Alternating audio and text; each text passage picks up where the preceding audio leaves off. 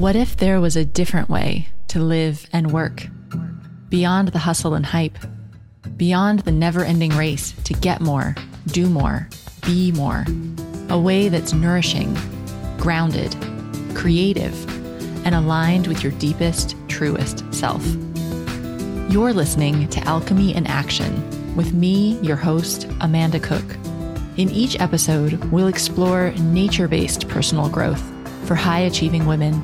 Join me to create a life and work that truly fit you, infused with meaning and magic. Hello, and welcome to this week's episode of the Wellpreneur podcast. I am loving this week's guest. It's somebody that you might be familiar with. This week, I have health coach Elizabeth Ryder here joining me on the Wellpreneur podcast. And Elizabeth is one of the very first people I found online when I started looking into health coaching.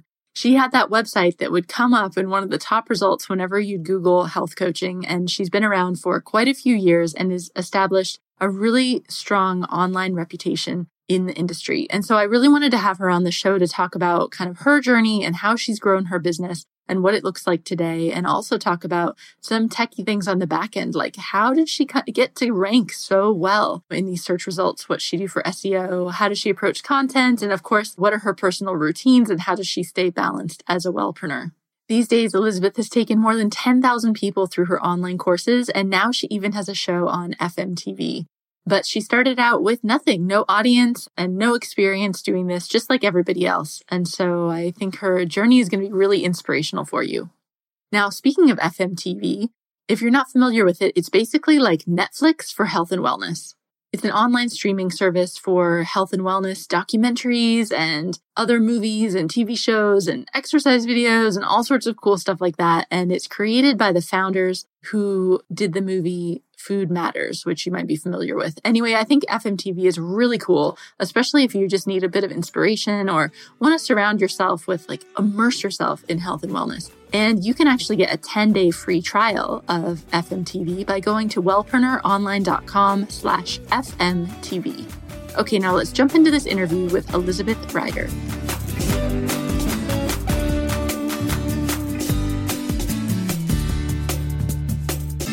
Hi, Elizabeth. Thanks for coming on the podcast. Hey, thanks for having me. So how did I come across you? I wanted to tell this little story. So back in 2011, when I was starting IIN to train as a health coach, I started searching online for health coaches, and you were the one that kept coming up over and over and over. And back then, I swear the only two health coaches I could find were you and then Sarah Wilson in Australia.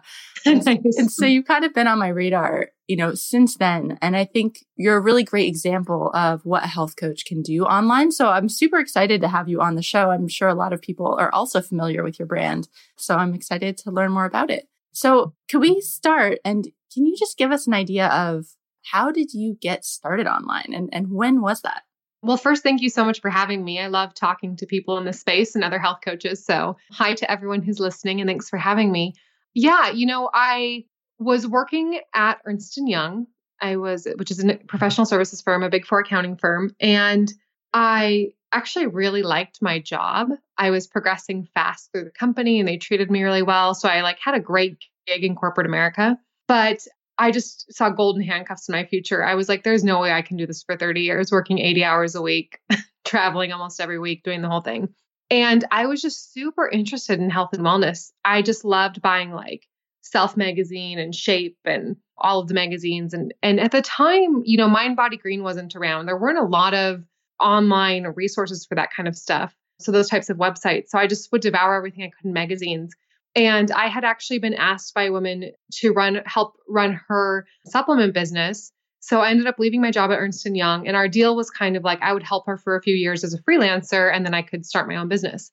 And it was kind of all at the same time. It all happened when I came across the Institute for Integrative Nutrition. And I wasn't even searching for a health coach certification. I didn't even know what that meant. I think I was in a forum somewhere, and somebody mentioned something about the Institute for Integrative Nutrition launching their online version of their course in New York. So I clicked on that and I clicked through it a few times. And I was like, wow, this is so me. This is so cool. I would love to do this. And kind of like you know, back in the day, I think this was 2010 when this was happening. There wasn't even anything to research. If you Googled integrative nutrition, it basically just came up with their website. You know, there wasn't like a lot there. And I did their very first distance learning program. So I was living in Denver, Colorado. They sent me a little red iPod with all of the course material on it. Yep. So it was like so different than it is now. I went through that and, you know, just kind of and then there was a forum online. So I did the course on the iPod and then I would connect in this, like, not even Facebook. I don't even think I had a Facebook account at this point, or it was inactive. I think I had Facebook in college and I was like, nah, I don't want to do this. So I made it inactive. And then somebody in the forum posted something about Marie Forleo's B-School. So I checked that out and I didn't really know. And if people aren't familiar with that, that's an online program. Marie Forleo is kind of, you know, legendary in online business and teaching people how to do online business. And I had no idea what that was or anything about it. But I clicked on it and I was like, I need to know this. Whatever she's teaching, I need to know it. And at the time, I didn't have any extra money. Money was really stretched, but I had figured out how to make it work. I took B-School and it was in the second module of B-School. It's an 8-week course. I just had like the clouds parted for me. It was like angels were singing to me. And I realized I was like, I can teach, because Marie's basically teaching you how to teach an online course. How to do business online. And her program's really evolved since then. You know, it's probably twice as big as it is now as far as content goes. But back in the day, she was really teaching you how to do business online. And I had this epiphany that the way she was teaching me to do business, I could teach other people about nutrition. So I could take whatever I wanted to teach about nutrition. I could create an online course and sell it the way she was selling it. So I just had this like massive moment where I was like, I got it. I can do this. This is so funny because like, for health coaches just starting now, it's like everyone's teaching health in online courses. But just like 6 or 7 years ago, the time that we're talking about, it just didn't exist. No, not at all. And in fact, hugely revolutionary. Yeah. It was so revolutionary. And it was kind of to the point where as I like started to like have the revelation and started doing other things, I couldn't even find anybody else teaching online nutrition programs. I couldn't find another one. You know, that was just like this first like massive epiphany for me is like, I need to teach. And, you know, at this point, I've put over 10,000 people through online programs, which has been a huge blessing for me. And you know, a big part of it is I found the modality that I like to teach in. You know, I think sometimes people think it sounds great to teach online courses, but then they realize that they are much better in person and they prefer in-person contact. And I don't know if it's, you know, whatever it is about my personality or the way I do business, I just really like found my groove teaching online courses. Awesome. So kind of fast forward us then to what your business looks like today, because you've got quite a few different components going on in your business. I saw you're teaching on FMTV right now, and you've got like, oh gosh, like affiliate products and your own products and some mentoring. And so what give us the overview. One of everything. So, you know, I think it's a good lesson too, as my business started to grow, people started asking me, you know, how are you doing that? And people just started asking me to teach them different things. So I think I almost at first and I'm still, you know, every day I'm like, am I doing too much? Was kind of just doing what everybody asked of me, hence different mentorship programs and business programs, where at the heart of it, I really love teaching the health and I really love being a health coach. I do find a lot of satisfaction teaching other people how to do business too. And I've had a lot of success with that. So these days I split my time kind of 50-50 between teaching the online health courses that are for the general public and then teaching health coaches how to build an online business. And then, you know, things like the reason that I've been able to continue to do that is because I've maintained my blog. And, you know, people ask like, how do you still have people coming to you? Where are your customers coming from? And in my particular case, my answer is my blog. I've been blogging for 7 years and I've built a following and an audience, kind of like you were talking before we got started, you were talking about a podcast, how people kind of become regular listeners and they look forward to the next episode coming and they're excited about it. You know, a blog's really the same thing where I've been blogging recipes for about 7 years and that just continuously drives traffic to my website. I want to like dig into that a little bit more and get your thoughts on some of this. So one thing I noticed, and I should have Googled right before the interview and I didn't, but when I used to Google like become a health coach, you would come up. Like your website was like super strong in SEO for that. Must have been or something, or maybe it was just me. Yeah. I was just finding you all the time, but sure. I think it's if you want to know why.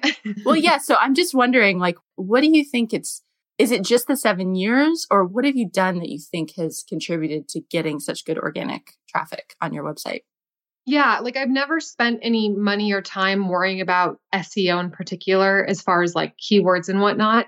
It's more, I think Google has a huge affinity for time. So it's the 7 years. They also have a huge affinity for traffic. And just because I've been blogging for so long too, and let me just say this, anybody who's listening who's just getting started, this doesn't mean that you won't have that. I don't want you to think like, oh, had to have started 7 years ago in order for this to work. That's not true, because at some point I was new too, and the internet had been around for a long time. So I don't want anybody listening to ever think that just because they didn't start 7 years ago doesn't mean that they won't have the same thing. But I have a few recipes. Like if you Google healthy homemade granola, mine's the first one that comes up, vegan French onion soup, and some different ones where literally tens of thousands are coming a month to my website. So Google likes the fact that there are multiple pages driving a large amount of traffic. They see that as a good thing. And then time. And a lot of that has to do with, it doesn't have to do with, hiring an SEO company. It has to do with great content. The reason people keep coming back to that recipe is because I worked on that recipe. I tested it like 20 times and it's a delicious recipe. So content is still king. Having great content matters. You can have the most beautiful design and spend all this money on these different metrics, but if you don't have good content, you're not going to get the traffic. Totally. I'm glad you said that, because I do think time plays a big factor. I mean, it just, as you have more consistent content and good content over time, you start to rank higher. But also, like, people get really hung up, like people just starting out, about, oh my gosh, should I do something with SEO and what should my keywords be? And honestly, I don't think it really matters right in the beginning, because no matter how good your keywords are, like, I don't think you're going to rank very well just because you're just starting out. And so what you need to do, I like what you said, is just that, it's about producing really good content and doing it consistently. And if you do that, even for a few months, like, you'll start to build a following, and it's like a snowball effect. Yeah, absolutely. I mean, any kind of following that you'll build, you have to give time, because always put yourself in the perspective of a customer. It's funny to me when I go to a website sometimes and I literally haven't even made it through the first sentence of a blog post and their pop-up comes up like 10 times. And I'm like, I haven't even read a paragraph here. Let me at least make sure that I like the paragraph I'm reading before you give me a pop-up. And when people like what they see, they'll come back. As far as SEO goes, what I would tell people, and if you're not familiar, SEO is search engine optimization, if anybody's listening who's not familiar with that. And there are companies that charge a lot of money and you can get really technical. And I don't think that you need to do that. A few small things that you do need to do is that before you upload a picture, like if I'm uploading a picture of healthy homemade granola, I rename the picture healthy homemade granola. So the names of your pictures before you upload them, not to Facebook or to social media, but to your WordPress website, they do matter. So that matters as far as the title of your post. If you're blogging healthy homemade granola, make sure the title is healthy homemade granola, not like the best recipe you'll ever eat. And it doesn't have the name of the recipe in the title. So a few small things like that are important. But in the grand scheme of things, you're not going to be able to game the system, because Google changes their algorithm all the time. Mm-hmm. You're not going to be able to stay ahead of their algorithm. It's just great content and then making sure you name things appropriately. So let's talk about websites a little bit, because I think you have a new website coming out very soon. I do. Yeah. So, and I know this is an area where like new wellpreneurs start to feel really stuck. Like they see these amazing online presences and then they feel like they should have that right out of the gate. Yeah. So what was your first website? Like, how did you get started online? Oh, for free, for sure. So I don't even, and I should Google this, because I say this all the time to people and I don't know if it's still around, but Google has a product called Blogger, Blogger. And I had a Google Blogger blog is how I got started. And I think it was even before I became a health coach. I just loved the idea of remaking recipes into healthier options. So I would just, this is how I make healthier spaghetti, or, at the time, like I didn't even know what quinoa was and, all these different things. I was just remaking recipes. And then as I became a health coach and I started, sharing those on Facebook and they started being shared a lot, it kind of grew from there. But my first blog was on Blogger for free. And then I think the next year, as people, and I didn't even have an email list. Back then it was RSS subscribing. Mm-hmm. I paid a woman who I found in the footer of another website, paid her $100, which at the time was a big investment for me, to design a pretty header. My picture wasn't even the header. It was just some like stock images of food. And then I had that website for another year or two. And then I moved to WordPress and I did my own self-installation of WordPress on I think I was using HostGator at the time, self-installation of WordPress. And I bought Elegant Themes. I bought a theme for $40 and totally did the whole thing myself. I just used Google and used YouTube and just taught myself. And Elegant Themes is a WordPress theme site, and they're still around and they're great. And I just use their tutorials to teach myself. And then as my business started to grow a couple years later, when I had enough money, I paid for my current website that everybody's probably looking at. Marta Spandowska did it, who's now a fine artist. She retired from web design. She doesn't do web design anymore. And when my website came out, at the time, it was really cutting edge the way she had designed it. It was all Marta. I gave her the pictures and the copy, but she did the whole visual of it. She did a wonderful job. I was really happy with it, but it wasn't for like 3 or 4 years, maybe after being in business, that I could even afford to pay for that. Mm-hmm. Absolutely. So I think, for people starting out, like, you don't need to invest in a crazy fancy website. And especially because there's, I'm also on WordPress, and I really think that's like the gold standard of what people should use. But for example, Squarespace is a great place to get started because they look totally gorgeous and you can just set it up in a few minutes, and then you can eventually like move onto a WordPress site when you get some revenue going. Yeah, absolutely. You're not going to be a great health coach or blogger or insert your profession there until you get a bunch of reps under your belt.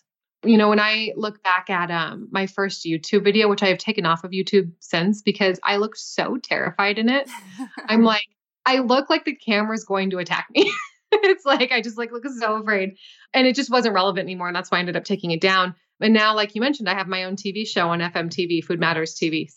But the only way I was able to do that is just so many reps. And you have to do your reps in public, like they count. You have to get your blog posts out there. If people want to build a big blog, the way to do that is to start blogging. You might blog every week for a year and have 10 people read it. That's great. You have to keep going. It doesn't happen that overnight. It doesn't happen like you do 2 blog posts and all of a sudden you're a famous blogger. That just doesn't happen. And honestly, I've mentioned this before on the show, but thank goodness that doesn't happen. So I started my natural beauty blog back like about the same time, like in like 2010, right? About the same time you were starting. And I was like desperate to get famous. I was blogging really regularly, but I was like, oh, why aren't my posts why aren't I in like the New York Times or something? I really wanted to hit it big. And when I look back now, I'm like, thank God that didn't happen, because it was like not my best content.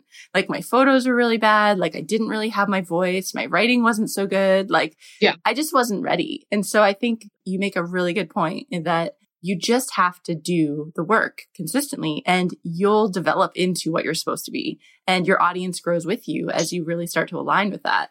And so you don't really want to hit it huge, right? Like the second you start your business, actually, I think. Yeah. And I agree. I think people are rewarded for consistency. You just made me think of a few things. I think I have a video. Well, I know I have a video in my Wellness Business Bootcamp program where luckily, I'm so grateful for this, because otherwise I wouldn't have any screenshots or even any visuals of what my old blog looked like, because it didn't occur to me to take photos of them when I got it redone. And I show people my first Blogger website, and then with the designed header, and then what my self-installation of WordPress looks like, and then the next iteration of what Marta Spandowska did for me. And I have this new website coming out this fall that is just cutting edge. It's designed from the ground up. The functionality is amazing. The design's brand new. And I'm kind of afraid to leave my current website. And I remember being afraid to leave my previous websites, but I want people to see the evolution that all of my websites have gone through in the past 7 years. Because sometimes I think when people land on a really well-designed website that somebody paid a lot of money for, they're like, oh, well, how do I start with that? And it's like, well, you don't start with that. I didn't start with that. You have to start back to basics, and then you'll know where you want to go from there. There's no way I possibly could have imagined what I wanted in my current website when I started. There's just no way. So what's the first thing you sold online? The first thing I sold was a program, a nutrition program called the Hot Body Nutrition School. I had obviously not had any copywriting experience or naming a program experience. That was just the first thing that popped into my head. It was a 28-day program. I incorporated supplements and shakes into it. And I had 2 people go through the first iteration. And I found those 2 people in person at a networking event in Denver. So the 2 people who went through my first ever nutrition program didn't even find me online. And I think that's kind of a place where people mess up. They build this online program expecting the internet to just flock to it, where really, especially in the beginning, you have to be driving people either in person or referrals or, people within your network to your online program. Then they have success and it kind of grows from there. And then, all of a sudden 2 years later, I had at the same time 150 people registering for one iteration of the program. What was going through your head when you got 2 people in person to sign up for your program? I was like, great. I was like, oh, I think I wanted 4, but 2's good. Okay, I awesome. didn't Because have any expectations. a lot of people would be like, oh, this sucks. I suck. I'm never going to do it again. And online programs don't work. And then because I hear this all the time. People get like, they're like, I'm going to have 50 people sign up for my program. And then they have like 5. And they're like, that's it. Like, this program doesn't work. What do you think about that? I have so many thoughts on that. So the first thing I think is a hard truth that doing business online is not for everyone. So I think some people are teaching in a modality that they don't want to teach in, or they're not particularly good at, or they don't want to spend the time getting good at. The second thing is that people maybe haven't done the right education to learn how to build an online program that works. There's this really delicate balance of that you have to spend money to make money. And for me, bar none, I've always invested in my education. Before I've bought like a fancy handbag, I don't even really buy fancy handbags, but before I had the money to like buy a designer dress or nice shoes or, take a vacation, I would always put that money back into education to learn from people who had done it. So that benefited me hugely. I think I also I had business experience from Ernst & Young. So I understand that even a 1% conversion rate is considered a good conversion rate. So if you only have 10% or 10 people on your email list, you're probably not going to have anybody sign up. If you have 100 people on your email list and you get 1 sign up, that's a great conversion rate. Yes. Great conversion rate. And you might not, and 1 is a high conversion rate. So you might get 0.5%. So, it's that whole, everything is just very feeds into itself. It's like, well, how do you get the email list? It's like, well, you have to be doing things like blogging or other list building activities to build the list for people to do the program. It's kind of like the chicken or the egg. What comes first, the audience or the program, right? You can build the best program in the world. And if you don't have an audience, it's like writing the best novel ever written. And if you can't get it into people's hands, no one's going to know how great it was. And I just actually was mentoring a woman who's graduating from her health coach certification here in the next year. And she's in this like deep process of putting together a nutrition program. And I told her, I said, honey, you're recreating your health coach certification into a program. Are you sure that that's what your audience wants? Or is that just what you think that they need to know? So there's this big difference between what you think people need to know and what they're interested in knowing. And oftentimes people just create way too long, way too in-depth of programs when people just wanted something more high level with actionable hacks and tips. So really, if you're thinking about all the time that you would spend on an online program, probably 30% of it is creating the content and 70% of it's marketing the content. Mm-hmm. I know. And I think that was a big revelation for me. And I think it can be kind of frustrating for people because they're like, oh, I went into this because I want to be teaching nutrition and health. But actually, like if you're doing an online business, a huge part of it is marketing. Huge. Yeah. Yeah. Because people just don't come to you. You have to go out and find your tribe. And being really clear about who you're talking to. And I'm guilty of this in some of my programs, and I've had to go back and shorten things a lot because we end up as health coaches trying to, even in my blog posts, we're trying to talk to our peers and get into the science of things and the really in-depth things. When really, when I look at my audience is women who are professionals and moms, and they literally have 5 minutes to learn from me a day. So I can't give them an hour-long video every day. I can't give somebody a 15-hour program. They won't do it. It will never be completed, and they won't get their value out of it. What they really want is 5 to 10 minutes a day of me just telling them, this is what happens when you eat this. This is what happens when you eat this. These are the signs to look for. Wait 2 hours and see if this happens, and let them go. Not like I'm going to pin you down and make you understand the science of the mitochondria. Like that's just not what most people want to learn. If they wanted to do that, they're going to go, get their own health coach certification themselves. Totally. So I want to turn back to blogging just for 1 second. I'm really curious on how you've seen it evolve over the past few years because so many more different types of content have come into play now, right? So in the beginning, blogging was amazing. That was the thing that attracted loads of people, but now there's also video, there's podcasts, there's social media. So what have you noticed in terms of like blogging and what you've had to do to respond to the changes? And have you noticed that change? Yeah, absolutely. So A long time ago, I heard a woman who teaches online business named Laura Roeder talk about what she called the know, like, trust factor. People get to know you, they like you, and then they trust you. So people kind of go through this process of, and, always put yourself back into a position. Think about bloggers that you like or people who you follow. How did you get to know them, like them, and trust them? And that usually takes them coming to your website a few times, being part of your community for a while before they trust you. So whether you're always having people go through that process with you. They know you, they like you, and then they trust you. Whether that's through blogging or podcasting or whatever it is, I think when you're choosing what your modality will be, the first question always has to go back to who am I serving and where are they hanging out? So if you are serving, baby boomer women, helping them with their hormones, podcasting probably is not a great idea because they're not hanging out on podcasts. If you're super into teaching millennials how to build beautiful smoothie bowls, podcasts and Instagram stories would be a great place for you to hang out. So it's not what you want really necessarily where you want to hang out. You've got to be where your audience is. And you can adapt that either way. You can say, well, I want to hang out on Instagram stories, therefore my audience is going to be this. I think innately we're all good at teaching certain things to certain people. So I've had people contact me over the years, like I'm really struggling from recovering from an eating disorder, and going into a long story, and I'll email them back and be like, my heart is so open for you. And I wish you the best. I'm going to refer you to a few different health coaches I know because this is not my area of expertise. And I don't feel like I can properly guide you through this. So really being clear about who you serve and who you're able to serve is really important. And I think from there, you can go, whether it's blogging, I think my audience has 5 minutes and they like to read. As far as blogging goes, I've coached a lot of women through this too. I have a woman who I coach who is an acupuncturist, and she's incredibly smart. She's very good at online business, but her blog post, she tends to write a dissertation because she gets into her head, what if another acupuncturist reads this? I need to make sure I sound like I know what I'm talking about.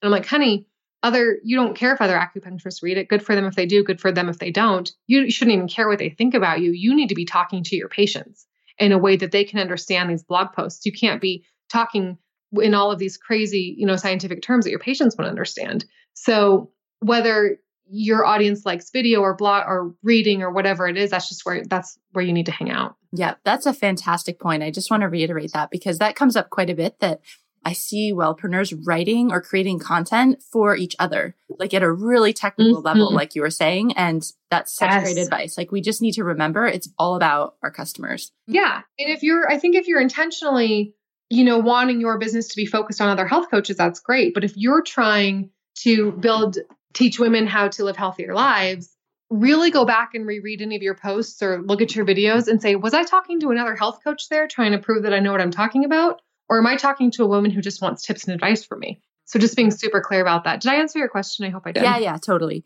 And I'm curious because I know you can say whether you've seen this or not, but I've seen like comments and interaction on actual blogs seeming to go down. And it's like the conversations move to social media. Have you found that? And how have you shifted where you engage with your tribe? Yeah, that's such a good point. Yes, I have seen that. So kind of back to what we talked about earlier in the episode, comments on a blog are tricky because they need to be moderated to a certain extent. And, knock on wood for me, I feel very grateful. I haven't had a lot of negative comments. I've never had to deal with that. I stay pretty high level with recipes and that kind of stuff. So people might say something like, well, quinoa is bad for you and you shouldn't recommend it. And that's a matter of opinion, but I don't get, attacked with negative comments. But having comments on your blog does drive up your search engine optimization because Google likes to know that people are adding comments, that people are interested if they're commenting. But I do think that there's more interaction on social media. That's just where we hang out. And it's where people are. So I don't really have a particular affinity to one or the other. I don't mind where people comment. I think I also, as your business grows, I have to be very careful not to be tied to my business 24/7. And as much as I like to try to respond to everything, I cannot respond to every, you'll hear people say, respond to every comment, never leave a comment unresponded to. And I think I would literally have to work 24/7 if I responded to every single comment. That's just not even. So I think in the beginning you should do that. And I still make a big effort to go back through and respond to comments. But, I apologize to anyone out there if they've commented and I haven't had a chance to comment back. But I think, you have to draw some boundaries with your business too. Otherwise, you're not living the life that you're promoting. I wonder if you can share a bit about what your team looks like today. So one of my biggest weaknesses, think something I'm not very good at is outsourcing. And I'm getting a lot better at that in delegating.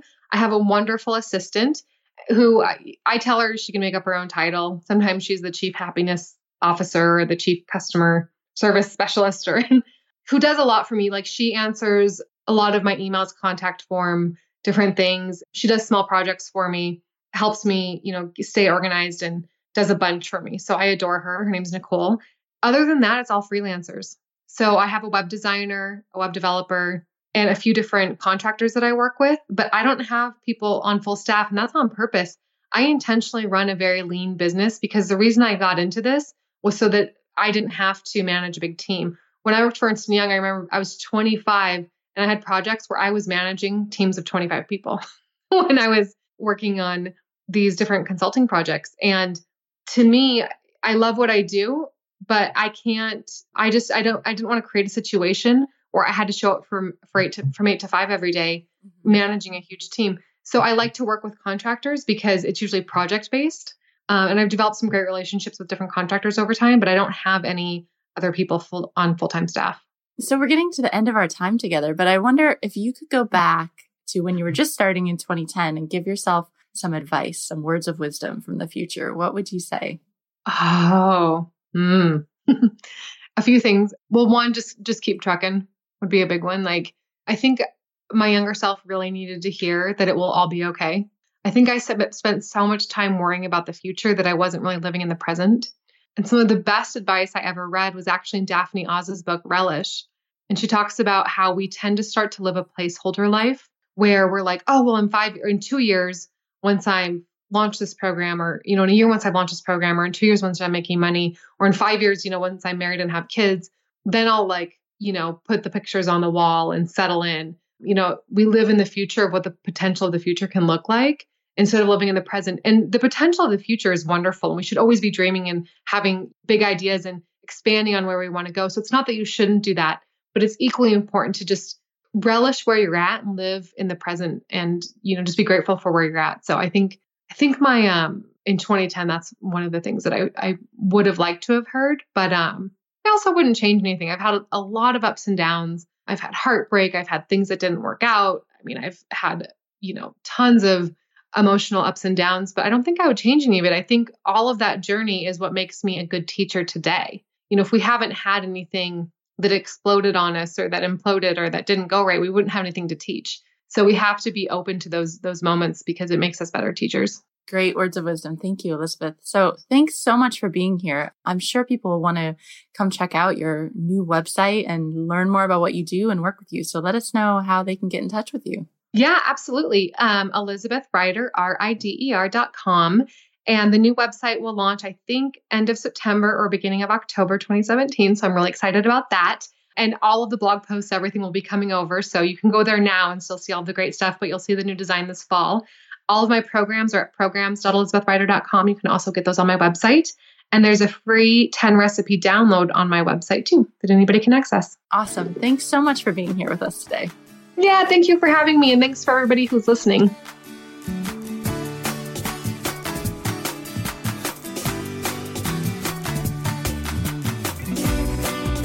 Thanks so much for listening to this episode of the Wellpreneur Podcast. As always, you can get all the links to everything we talk about in the show notes, which are available at wellpreneuronline.com. And don't forget to check out FMTV, which is a health and wellness streaming service, so you can totally immerse yourself in really awesome, inspirational content. You can get a 10-day free trial of FMTV at wellpreneuronline.com/FMTV.